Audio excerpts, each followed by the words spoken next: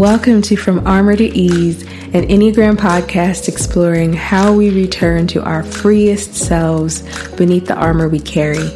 I'm your host, Chichi Agoram, writer, Enneagram teacher and practitioner, author of the book, The Enneagram for Black Liberation, which is available for purchase everywhere, and a lifelong learner of what it means to be fully human. I'm so glad you're here. Welcome back to the show. This week we're talking about friendship as a container for intimacy, and I had this really grand idea of having little snippets of conversations with different groups of friends that I have about friendship and what it means to them and how the context of the culture and the place that they grew up in affected their understanding of the purpose of friendship. And it's a great idea, but it was a lot of work and I'm tired. So I invited one friend to talk with me today about friendship and intimacy, and that is Hollis. Hollis Heath is an award-winning theater artist, writer, and girls empowerment leader. She's co-founder of Harlem KW Project, a theater company that produced the Adele Co award-winning play, Renaissance in the Belly of a Killer Whale.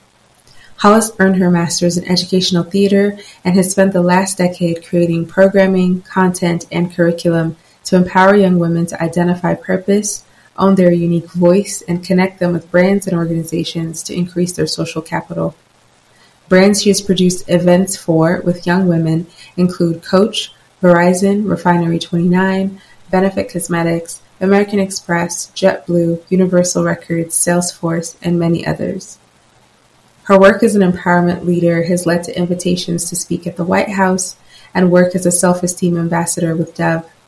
She currently serves as an associate producer for Voices, a new interdisciplinary performance arts project and campaign grounded in Black women's stories to unify the vision of ending violence against women, cis women, trans women, and non-binary people across the world.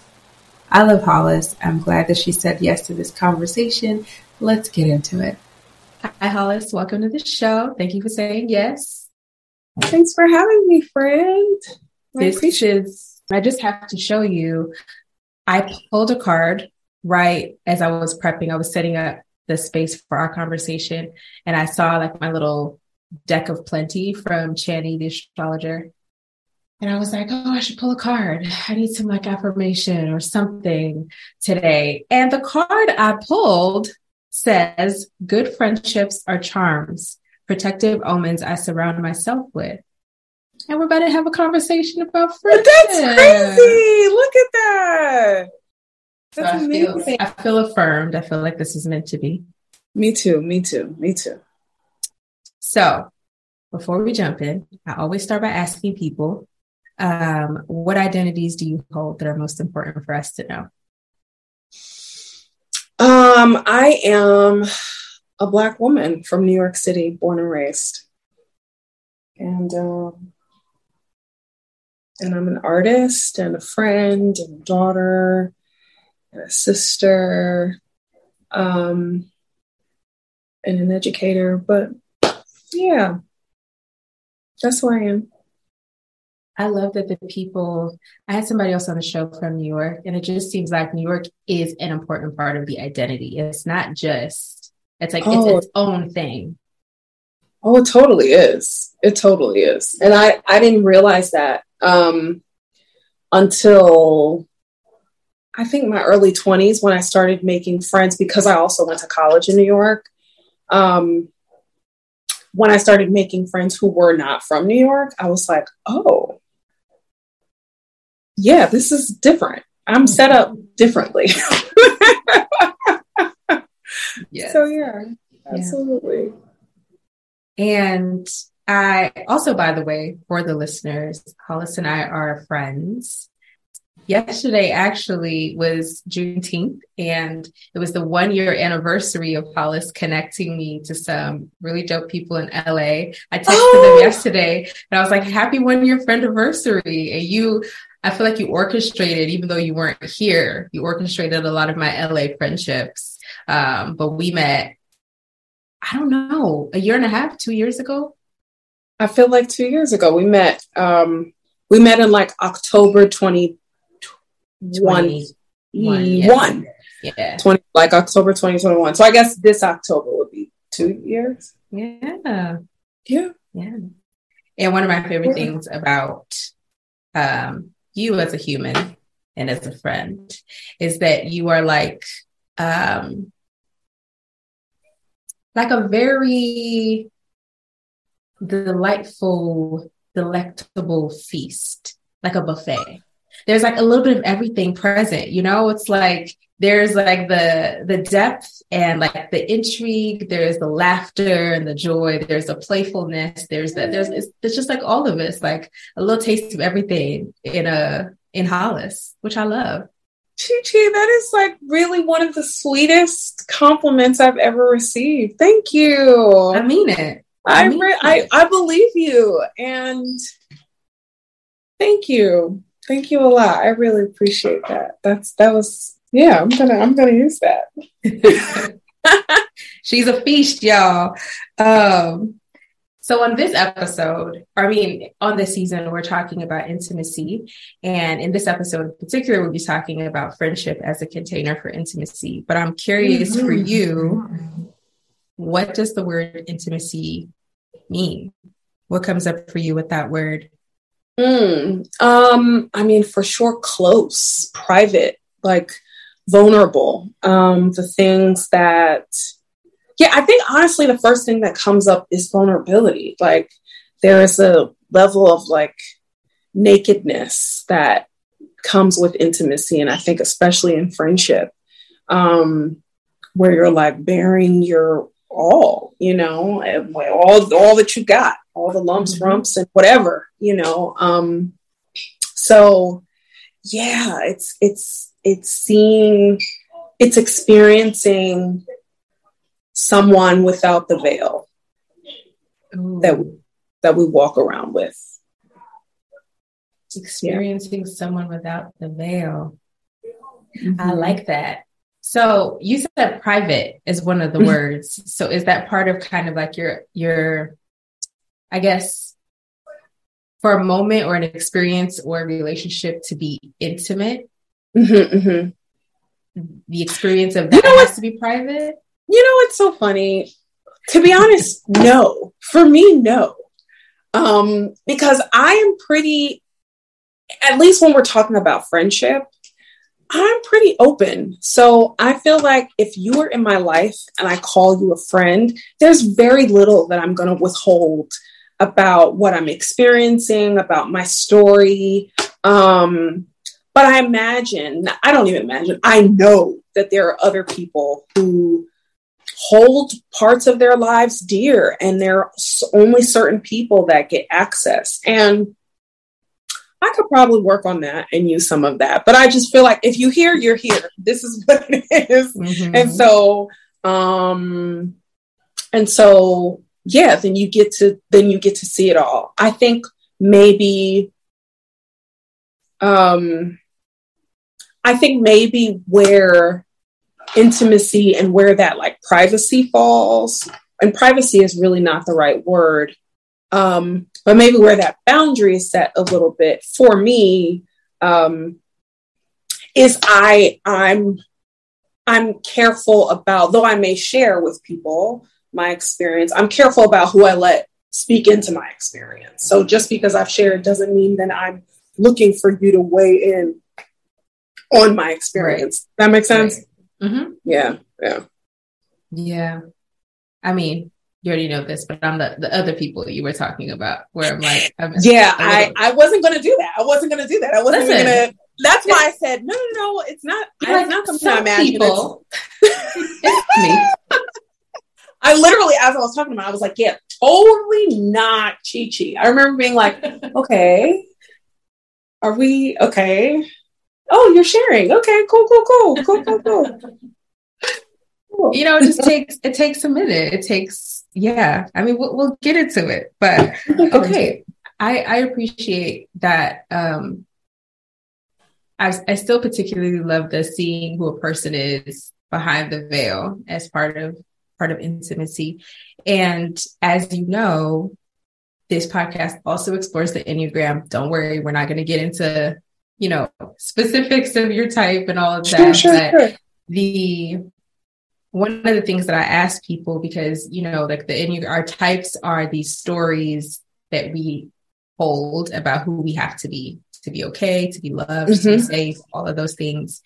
And it makes me curious about the different stories that each of us bring to the table, subconsciously and consciously, about who we have to be. And I'm curious for you, who do you believe you have to be loved and to have access to intimacy?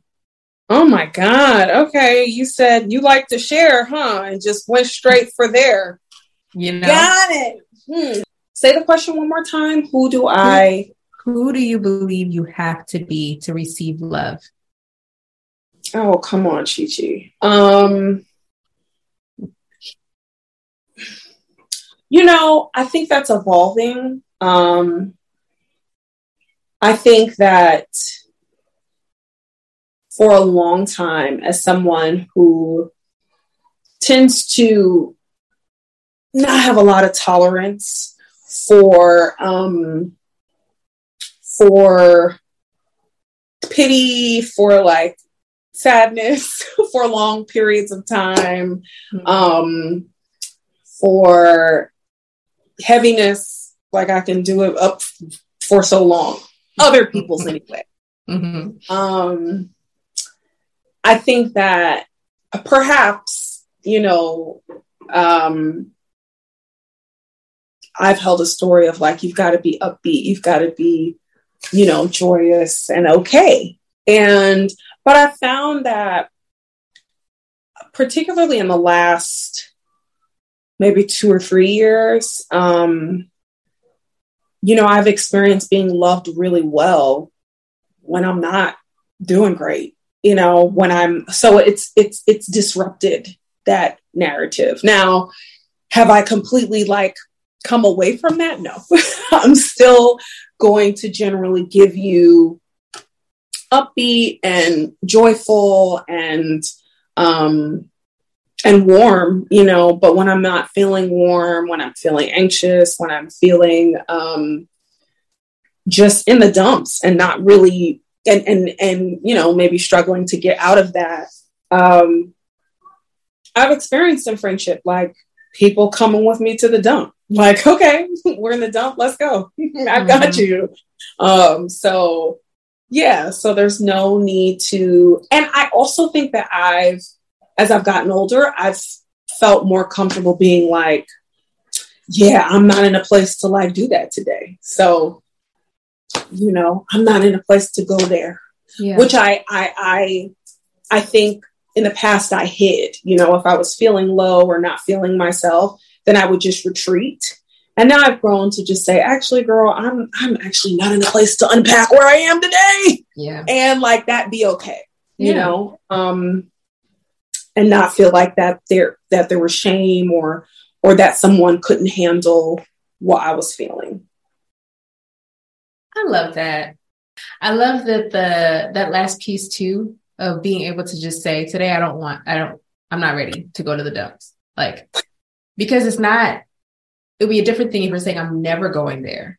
Yeah. But it's just like, it's recognizing your capacity and saying, not today. Yeah. Today I need a little bit more joy and lightness, and I don't have the capacity to go there. Yes. Yeah. I love that. Well, transitioning into the friendship piece, even though we've kind of been talking about it a little bit, I'm curious for you because I have a lot of thoughts about friendship. I know that you also have a lot of thoughts about friendship and sisterhood. And I want to start by asking you what friendship means to you and what you think the purpose of friendship is. You want me to go first? Yes, I do. I've been thinking about this. Okay. Yeah. I'm like, okay, so maybe this is my coming out moment for my listeners, because this is episode 17. And so for those of you who have been listening and have heard me explicitly claim or imply that I'm an Enneagram 4, here's where I'd like to come out and tell you that I actually am an Enneagram 5. And this is relevant because one, this is an Enneagram podcast, and I kind of sort of been lying to you for a whole season, but it wasn't on purpose. It wasn't on purpose. Hollis is actually one of the people who's like my friends are split on this. I have some friends who are like, no, I experienced you as a 4. I have other friends who are like, nah, definitely 5. Hollis has been in the camp of, I can see the 5, but this is important in this conversation because it has helped me really realize why I have such strong opinions about friendship, because I grew up in a family that I think could best be described as a co-working space. Like there wasn't a lot of emotional closeness. I love my family, but actually psychologically, there was a lot of emotional neglect. I had had food to eat. I had, clothes to wear. I went to school, blah, blah, blah. But beyond that, there wasn't any actual emotionally available adults that I grew up with. And so the very first time that I felt known and seen and cared for as a person, not just like a kid who's supposed to do what, the adults tell them, not just like at home, the most important thing was obedience. But obedience says nothing about you. Yeah. Totally. So I was an obedient kid, but that was it. But then in friendships, my friends from middle school to high school were the first place I felt like, oh, people know me. Like they care to know me as a person outside of just go do this, go do the dishes. Have you done your homework? Go clean this. And even my mother noticed that as a kid. She was like, you really have I feel like I'm seeing you you've come into yourself in being friends with these people. And so I think of friendship as just as important as family. Just as important as family. Which means to me, I commit to friendships like I do to family. Which is why, well, not to my bio family because I don't really care about most of them, but sorry if you're listening. But not sorry. But my level of commitment, which is why I'm so picky, because I know I don't have the energy or the capacity or the desire to love 15 people that deeply. I don't have the energy for it. But when I am in that sort of when I've chosen you, when I, when I see you as my friend like that, it's like family to me. I'm committed to you. And that has not been my experience of friendship. That was my experience of friendship before I moved to the US. And then I moved to the US and I lived in predominantly white spaces. And that is not how white people approach friendship. Let me tell you, it's not. And so my experience was very much every time I showed up with the kind of friendship that I grew up with, or the friendship the idea of friendship that's most important to me, people were always shocked. I went above and beyond. Oh my God, I can't believe. And I'm like, wait, but so you wouldn't do this for me. That's what I'm hearing. If you think what I'm doing, how I'm showing up, which to me is just this is what I would drop what I'm doing to show up for you because you're having a hard time. But you're so shocked by it, which helps me realize this is not within your concept of what friends do for each other. Your concept is your primary partner or your bio family are the people you do that for. And friends are accessories, a little, pair of earrings to add to the outfit, but you already got clothes on. And so I don't know. I feel like I've been talking for a while now, but that's one of the ways I mentioned the 5 thing because that was one of the things between 4 and 5 where I'd gotten feedback of oh, but you reach for connection more than, we think of 5 would stereotypically reach for connection. And I think it's this. I'm a self-preservation person and I think of friendships like family and I think of family like survival. So it's actually about my survival. I know that I will be okay if I have my people. And so that's some of what I got to say. What you got to say? What is friendship? That was beautiful. That was powerful. I don't even know which piece to pick at, but I think I'd start with friendship. To me has been a lifeline. It is a lifeline. When you talk about being seen and known, it's going to be my friends. I have this joke that's not really a joke. That's like, if anything happens to me, and I pass in an untimely fashion or something, like, these are the friends that are in charge. This is who should speak. Don't have, because my friends are the people who truly know and see me. And I would say, I literally said to a friend today, are my greatest gifts, are my lifeline, are, if everything in my life is going shitty, which in this moment it is, that's the one area that's generally going to give tens across the board.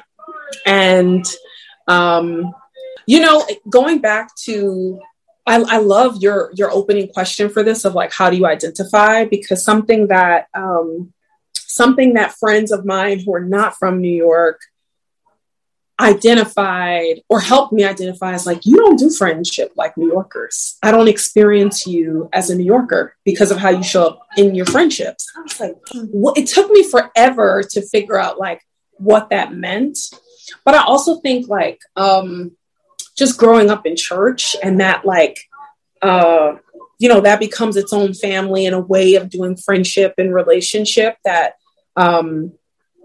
informs how I go about my friendships. It's like, what I got, you got, what we have, you gonna have, what you have, I'm gonna have some of, and yeah, I think particularly today, I'm just like, yeah, my friends are my lifeline. If I don't have friendships, I don't know what I got. And I love my family and, they're wonderful. And, I'm happy that we chose each other whenever we got to do that, in time. But I know why I've selected the friends that I have, and they just, I love the analogy that you used about like accessories, but already having the clothing outfit. And I'm trying to figure out like how I like what the analogy is that I would use. And it's not coming readily, but lifeline just keeps coming up, like you have, if you think about all the things that you need to make air, like friendship is part of that for me. I wasn't a stellar science student, so I'm not going to try, but I feel like there's some carbon. I really got stuck right there on all the things you need to make air. Was like, tell me more. I felt that coming, but I feel like, like there's some carbon and maybe something else, hydrogen, something, but whatever those elements are, for me, friendship is one of those elements. Yeah. Time and time again. And that's been consistent my whole life. I feel like I've had girlfriends my whole life. And the moments I didn't, I really remember. But I've always been someone who like had at least a ride or die girlfriend, at least one. Yeah.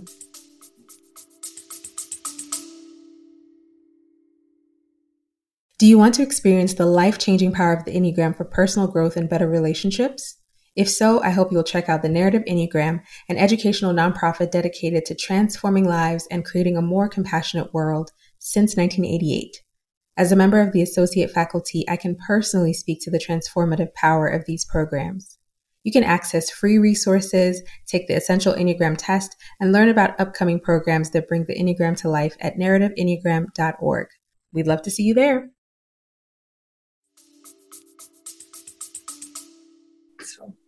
What's the selection criteria? Oh, because you're like, I know why I picked these people. I think because like we share an essence. There's just an essence, you know, there's, I tend to be drawn to people who love life, who you can see enjoy and are experiencing life despite what's going on. Laughter is super important. So we have to kind of be able to laugh at the same things. I love people that I feel like I can learn from and know some stuff that I don't. And that I can be 100% with, you know, that I can authentically be. And I think too, like, even more so than me being, because I'm gonna be me, but I'm clear that you're gonna be you. You know, that you're gonna be you no matter what the situation is. I can trust that it's gonna give the same chi no matter where we are, right? And I think, you know, everybody that I love deeply is trying to figure out how to be their best in some way, you know, and like committed to doing their best and discovering what best even looks like. Yeah, that's what makes me like, yes, you come, let me be with you. Because I'm someone who really is like, oh, I like you, yes, and I'm gonna like follow up and like, you know, and it may take, I can think of very specific friendships where I remember pursuing that person, like, you know, there's something about you, I just find you intriguing or interesting. I think even with you and I was like, I knew that I was moving to Ghana and we had kept like missing the connection, but I was like, we're going to connect. It's going to happen. And then finally it did. And I was like, oh, I love that worked out. Love this for me. Like, and I had no idea what it was going to look like past our first hang. I was about to say past our first date, but it did kind of feel like it was a date. I mean, it was kind of like a date. Yeah. It was kind of a date. I had you on my roof. Yeah, it was cute. Yes. It was cute. Yes. There was alcohol. There was like a charcuterie board. Yeah, it was a moment. It was cute. So yeah, I those are like the things for me that are like, oh yeah, you know. I like that criteria. I think that people that you can learn from, that's so sexy to me across the board. Like, I mean this with my non-sexual relationships with my friends, as well as with like romantic interests. Like, if I can learn something from you, if I have a conversation with you and I think differently now about something, I see the world or something differently, I have more questions that I'm curious about. Oh, you're like, just yes. Yeah. I love that so much. How does the culture that you grew up in and the context that you grew up in, whether it's a combo of New York and being a Black woman, or, you know, separate, but how did that impact your understanding of friendship as a lifeline and friendship as like this really important thing? Well, I think it was modeled with my parents, because first, you know, my parents, neither of them are native to New York. And so we don't have any family here. And so growing up, it was my mom's girlfriends who were the people who, when she had to go out of town, would pick us up from school, or keep us when, you know, she had those overnight work trips and things, because my dad worked at night. So I learned very quickly, like, you know, your extended family, those are going to be your girlfriends and your neighbors. And so I think for me, that was always like, okay, like, you know, holidays, I think of my younger sister is born around Christmas. And so I remember this birthday where it was like, we had a cake and we were celebrating her, but like only me, her, and my mom were family. Like everyone else was folks who just loved us and were friends of my mom or caretakers for us in some way. So looking back, I'm like, wow, like my mom was really out here in the paint, just like rolling with her daughters and girlfriends. Like, okay, are you going to be able to watch them this week? You know? So that's the first thing. I think New York is just a hard city to raise children in. And I know raising children is hard anyway, but then so like the beast that's New York on top of it. And I'm always like, how did you do that? Yeah. Yeah, even with my dad. And then I think, so many times as a Black woman, you just move through the world feeling other, feeling like you can't relate to most of the times what you're seeing around you, the images that you're seeing, what you're listening to, possibly what you're watching on television, what you're consuming. There's such a disconnect and distance. And so friendship is where that is where the first place you really see yourself, because you're like, oh girl, you're taking down your braids. Yeah, me too, girl. Like, we're going through this thing together. We may not see it out there, but certainly across the screen. I'm thinking of FaceTime because I'm a big FaceTimer. Or, when we're sitting down for brunch, we're tracking experiences, and it's like, yep, I went through that too. And, I was I'm a part of a book club, and I was with the women, and all of them work in very different industries. Many of them are doctors, and everybody's a professional. And the book that we were reading was about this girl who works in this really, really white media space publishing company.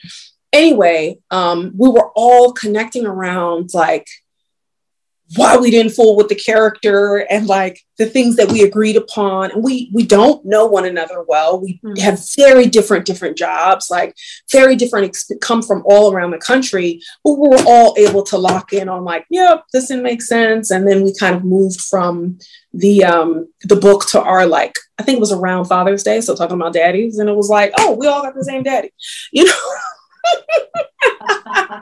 There are only 3 or 4 versions of daddies out here. You know what I mean? So I hate that for us, but yeah. Listen, I'm going to leave that there, Another time. That's another episode. I definitely think, growing up, where we didn't have family, so it made friendships that much more important. And then just seeing yourself reflected in other women, for me at least, was oh yeah, this is what I gotta have. Yeah. There's also the cultural piece I'm thinking about that I think spans across not just US culture, because I grew up with that. There's so many people I call my aunts and my cousins who are not, right? And that's very much the case here as well, where it's people are family, but are not at all biologically related to you. At all. No. No, you just met this person 5 years ago, but now they're fam. But I think that culture of we belong to each other. And there doesn't need to be this, we don't need to be biologically connected in order to make a decision to be committed to each other and to be a part of each other's lives, I think is at least one of my theories for why friendship looks so different in these particular communities and cultures, because it's modeled, like you said, where it's just that's what we do. That's not just and for someone like me who does tend to be very picky and private, I have I have I'm gonna get a shirt made for you. You hate this so much. Every time I talk about being private, Hollis is I cannot stand you. Picky and private. I love it.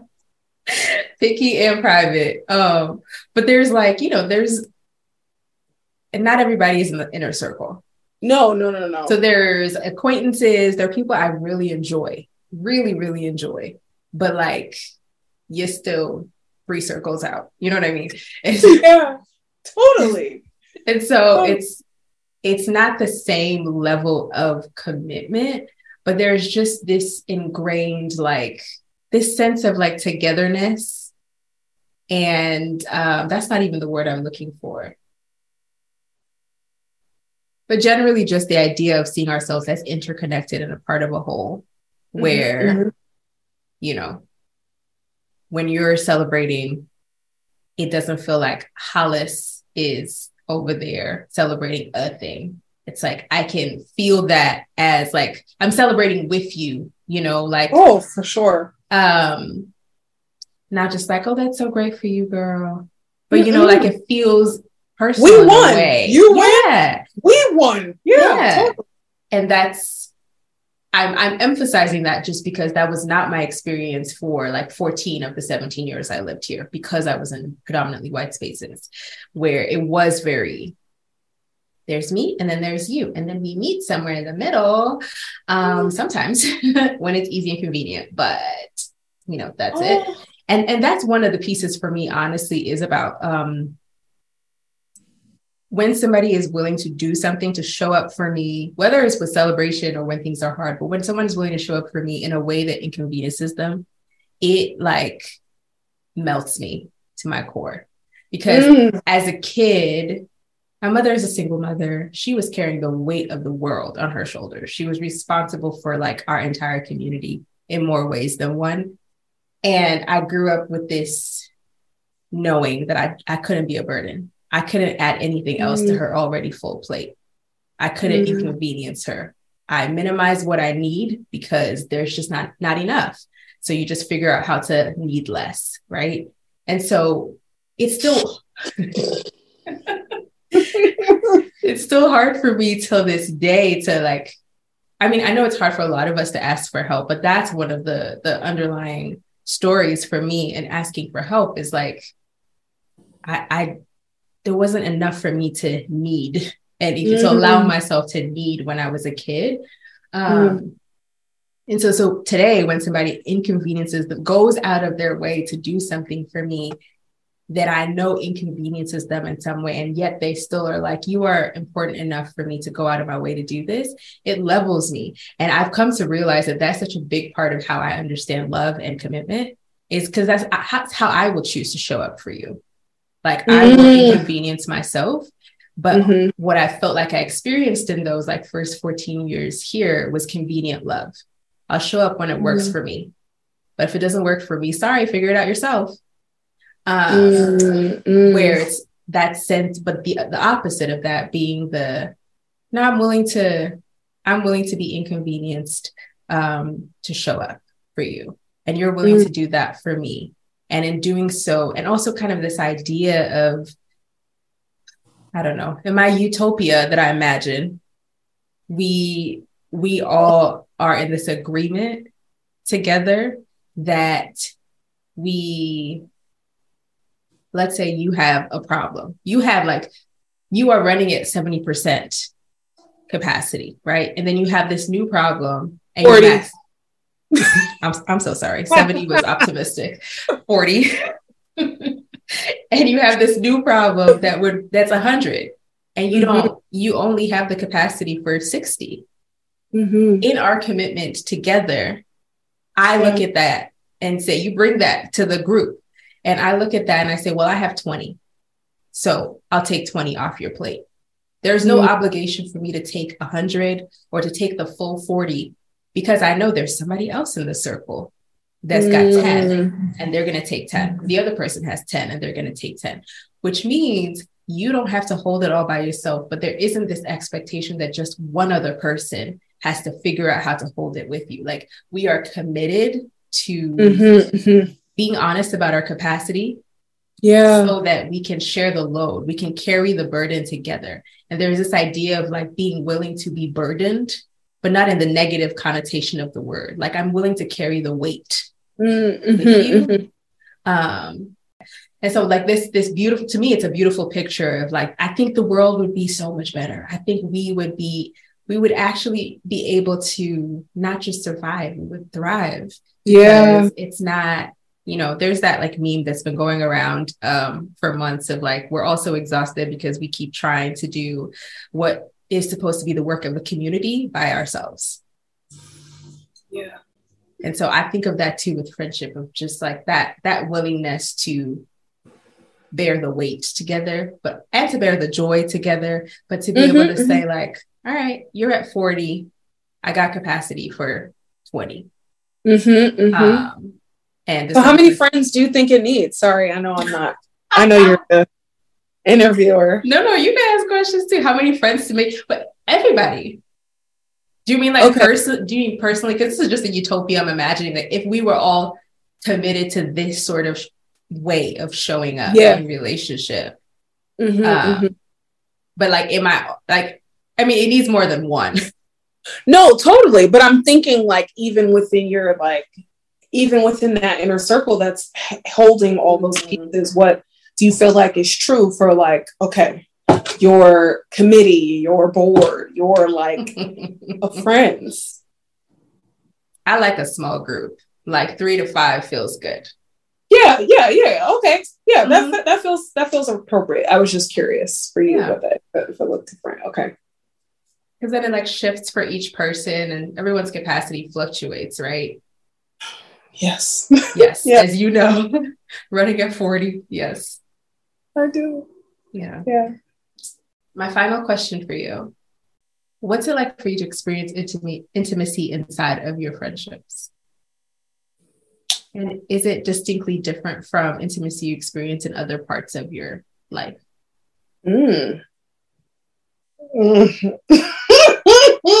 is that face? No, it's just, it's a very present topic. I, in some ways, I'm negotiating my thoughts about what that looks like in my romantic relationships. But I think the first thing that comes to mind is truly the ability to like fall apart. And I think that that's the case for me because even though I shared that, I love friendship with people that enjoy life and can like, I can learn from, there are very few people I think that you can just crack, break down, not have your shit together, not begin to know where the pieces are. Yeah. And it not just be about them building you back up, but just, I think that particularly as Black women, we should be allowed to fall apart. Amen. Because we ultimately are going to come back together. Like that's, but there's a safety and intimacy that I think that happens only in friendship. That only in friendship can it be like, oof, this situation is, and I don't have a clue how I'm gonna get out of it or how I'm gonna face it or there's intimacy in being able to be like, no, I really don't know. When you're like kicking it and you're in a conversation and it's like, girl, what you gonna do next? Girl, I don't know. And really, I don't know. And I'm sitting in that unknown. That's intimacy for me. That's like, ooh, you see me not knowing. I think because really young, I somehow got a story of like, it is not cool to not know. So know something. Even in my work, I find I get so irritated when people are like, well, I don't know. It's like, well, what would you do if you knew?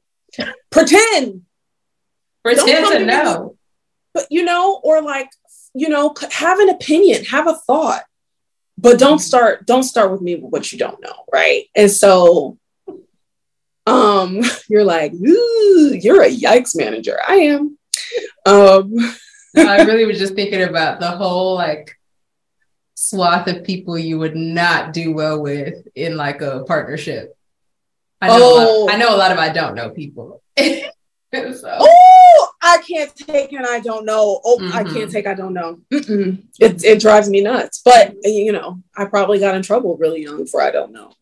Or felt ashamed or something. So I haven't fully unpacked that. But certainly the ability to fall apart and just be like, yep, it's messy. I'm messy. It's a mess. And to be like, and I don't know. Those two things to me ring true. And girl, honestly, what it looks like romantically, I don't know. Still unpacking that one. I'm still unpacking. We'll come back in a couple years. Listen, because you get into the gender piece and it'd be like, that's where it really gets crazy with it. Because, as someone who dates men, I'm like, well, I unpacked with them. So I remember you saying one time, and we could cut this out if you don't want me to keep it in. Sure. So Sure. But I remember you saying, like my homegirls are everything to me. Yeah. A man is just a nigga. That sounds like me. That sounds like, I still feel like my friends, those are my soulmates. Yeah, that's what it was. You were like, they're my soulmates. I'm like my friends are my soulmates. My partner is my partner. He ain't gotta be my soulmate. I already met my soulmates. I'm like, I can't see anybody topping that. Mm-hmm. But maybe but I'm, the reason I said I'm negotiating it, because I'm like, maybe that's a limiting belief. And I also don't know that there's anything wrong with that. It's not a right or wrong, no. It just, for me, is and is. Like, no, my girlfriends are my soulmates and my nigga's my nigga. You are going to make me a shirt that says picky and private. I'm making a shirt that says, wait, it's 2 P's. It's picky and private. Picky and private. Yeah. Picky and private. I'm going to make you one that says no new soulmates. No, I can take a new soulmate. I'm down for a new soulmate. I'm like down to add to the roster. Mm-hmm. I'm just saying, like, it's just, I know what's required to be on the roster, and I'm not going to pretend about what somebody's got to be on the roster. Yeah. All right. Well, thank you so much for being here. Thank you for being my friend. Thank you for being my friend, Chi-Chi. And it is a joy to be your friend. To close us out, is there, anything that you're up to that you want our listeners to know about, where they can find you on the internet? If you want to be found.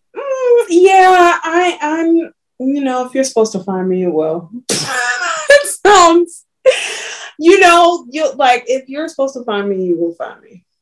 That's the space I'm in. All right now.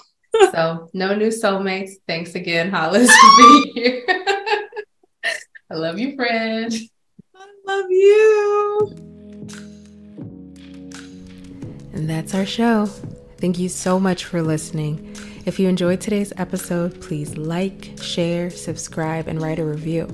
Every subscription and review helps boost the ratings of the show and helps more people find us, which allows me to keep making it. And if you would like to listen to the full uncut episodes or watch the conversations in video format, you can access all of that by joining our Patreon. For $5 a month, you also get bonus episodes, access to Q&A, and a growing community with other listeners like you. You can sign up at patreon.com/From Armor to Ease podcast. That link is also available in the show notes. Until next time, be good to yourselves, y'all. Peace.